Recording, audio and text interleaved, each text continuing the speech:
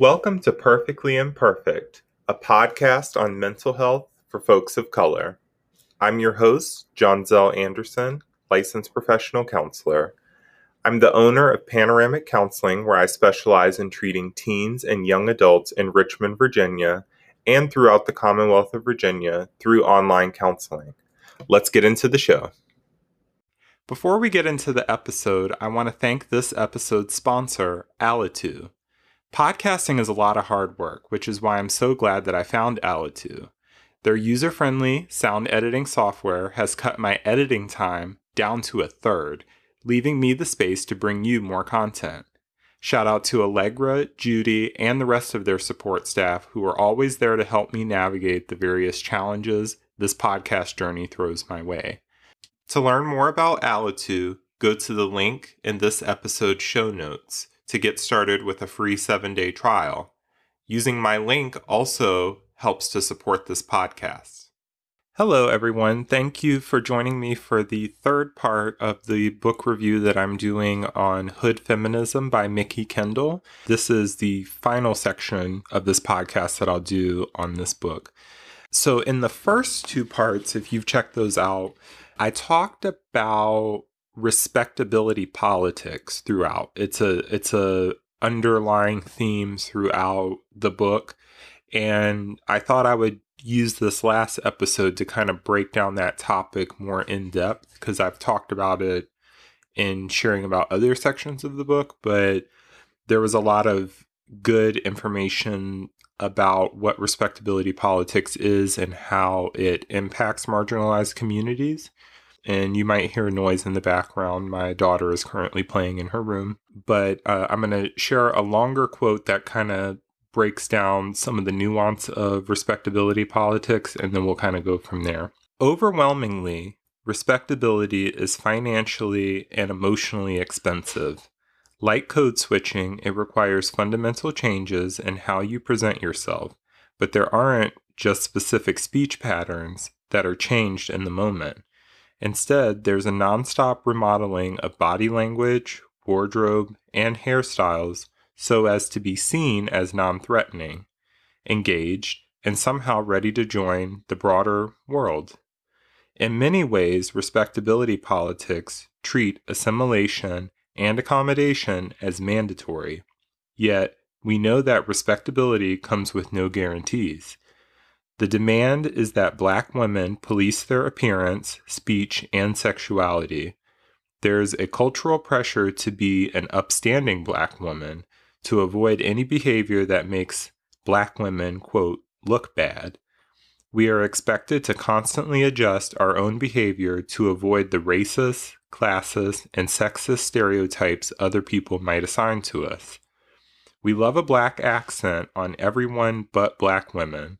Mind you, there is absolutely nothing wrong with sounding Black, except that in a culture where respectability politics mean that whiteness is rendered as normative, a Black girl who speaks with a Blaccent is judged as less valuable and less intelligent. Code switching elders teach us to make calls with our best white girl voice, but for those who can't manage to mimic that speech pattern or who can't maintain it, that accent means the loss of opportunities. We talk about stress and illness, but the stress of respectability is unparalleled. You muffle yourself over and over until the screaming is in your veins, in your high blood pressure, and lower life expectancy. And then, as you look around, you realize that you didn't even get the respect, the validation, or the comfort that you thought was waiting on the other side. You've pulled away from the messy, loud, emotional spaces that represent the less respectable side of you and your culture, but at what cost? Imagining a new and less problematic future for marginalized communities means letting go of every aspect of white supremacy. It means embracing Blackness in all its forms and doing the hard work of rooting out the classist narratives around it. It means doing the listening and the learning that each one of us needs in order to be accountable. We have to stop maintaining the status quo and toxic hierarchies of respectability. We must understand that our involvement in this structure is a problem, whether we were conscious of it or not in the past. We know now, and we need to be willing to change our standards and expectations. As feminists, we need to take critical, radical measures in listening to women in the poorest communities about what they want and need instead of projecting narratives of ignorance onto them. We must work to unlearn the harmful narratives we've been taught and that we created in response to white supremacy.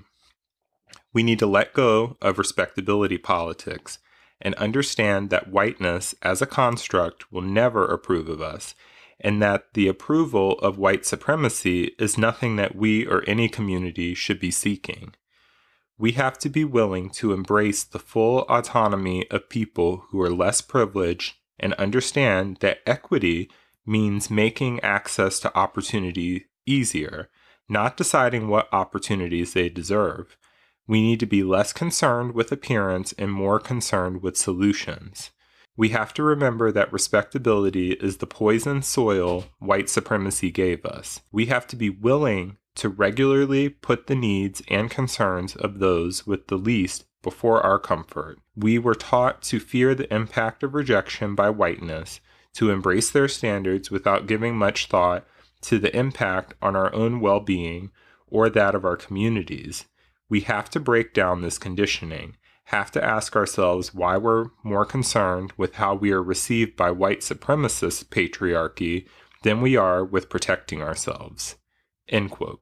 So I won't give too much follow-up on that because that really, in a nutshell, explains what the author has been talking about with regards to respectability politics. And that's why I thought it was really important to share that context as the last episode on this book, because it was interwoven through parts 1 and 2. But this kind of drives it home and puts it in a nice, concise way of looking at the issue. And so, along with the racism, classism, and in addition to sexism, there was a chapter on colorism that I thought was very interesting. And I've discussed the topic of colorism on previous episodes on this podcast. But I just want to share this quote and then give a little bit of reflection based on some things I've seen as a therapist. So, quote, "Colorism has existed for centuries in multiple cultures, and Black Americans are not the only community that places higher or lower value on someone based on how light or dark that person's skin is. Colorism is a global issue found in Latin America, East and Southeast Asia, the Caribbean, and Africa. Here in the United States, because we are such a diverse population, it is possible to experience privilege based on skin color inside your community and still experience oppression outside it. In the United States, Latin America, the Caribbean, and Africa, colorism has roots in colonialism and slavery, but in some cultures, it predates any contact with European beauty ideals that may be more related to class than to white supremacy. Laborers tanned as they worked outdoors, while the privileged had lighter complexions because they were inside. Socially, dark skin became associated with poverty and light skin with the aristocracy. Today, the premium on light skin in parts of Asia is likely tangled up with this history, along with the cultural influences of the Western world that also position rednecks at the lower end of the social strata of whiteness for similar reasons." End quote. So there's two things here that I want to comment on. The first being that in the quote, it talks about how colorism is something that has been experienced in communities before European colonialism and things like that. So in addition to this being something that is enforced in the United States by white supremacy and the history of slavery, it occurs in other cultures. So that was new information to me, that this is a phenomenon that has kind of existed in many different cultures. And an example I'll give, I have a client who is Middle Eastern, and they shared with me about how living in the Middle East, they were bullied because they had a lighter complexion than other people in that area. So they experienced a form of racism known as colorism. So as a biracial Black man, I definitely have experienced colorism in many different contexts, but this helped me to see outside of that vantage point and to see that other cultures and backgrounds deal with the same issue. So moving on, I just want to share something that I highlighted. So here's the quote. It's also important not to offload the emotional labor of educating providers or communities onto the marginalized people looking for support, end quote. What the author is saying here is that it's important not to task marginalized people with the responsibility of educating the privileged majority about the problems that occur to them as a result of being marginalized. So what comes to mind here is, and I have a very diverse caseload as a therapist. Me personally, but also a lot of my clients of color experienced this in the aftermath of Breonna Taylor and George Floyd last year, where myself and a lot of people of color that I know were flooded by messages or check-ins from our non-melanated colleagues, friends, family, whatever, who wanted to know what they can do to support or to be an ally, right? And I remember thinking how surreal that was to almost be like the go-to like spokesperson for people of color. All of this stuff is going on. So many people are like, I had no idea that, police brutality was like this until I saw that video of the knee on George Floyd's neck. And while the concern and the awareness is a really good thing, I like this quote, and I'll read it again because it talks about don't put all of the pressure and responsibility on people who are already living in a marginalized status, because it's not all our job to educate everybody about what we've known all along. So I'll read that quote one more time because it's very powerful. It's also important not to offload the emotional labor of educating providers or communities onto the marginalized people looking for support. So I'll kind of leave that where it is. It says everything and then some in that one sentence. So moving on, kind of continuing on the topic of respectability politics, the author goes through several issues related to feminism that aren't typically talked about in feminist literature, one of them being about intelligence. So there was some discussion about how there's a trope of Black women being angry Black women. So here's a quote that I found very powerful. There's a lot of research around young women of color and fighting, a narrative that lends itself to the idea that they are violent for the sake of violence. It ignores the fact that they are often the only people with an investment in their own safety outside their nearest and dearest, end quote. And so I would highly recommend read this book and look into these chapters further. But what I will say is that I appreciate that there's somebody speaking on the stereotypes that are given to marginalized people and how there's always a backstory to things. It's easy to pigeonhole somebody and say, well, this is who they are, this is what they do.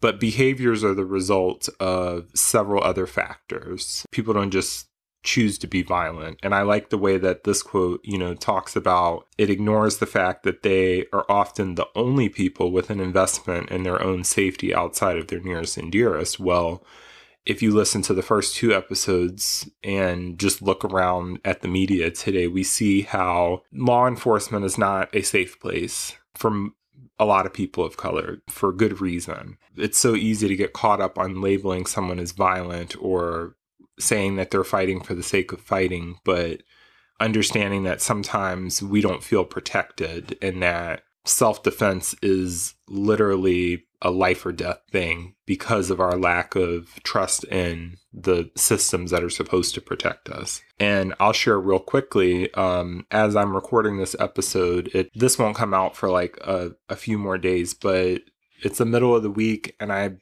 been on the phone with a parent of one of my clients today, Black male, and let's just say teenagers do impulsive stuff. It's just part of being a teenager, right?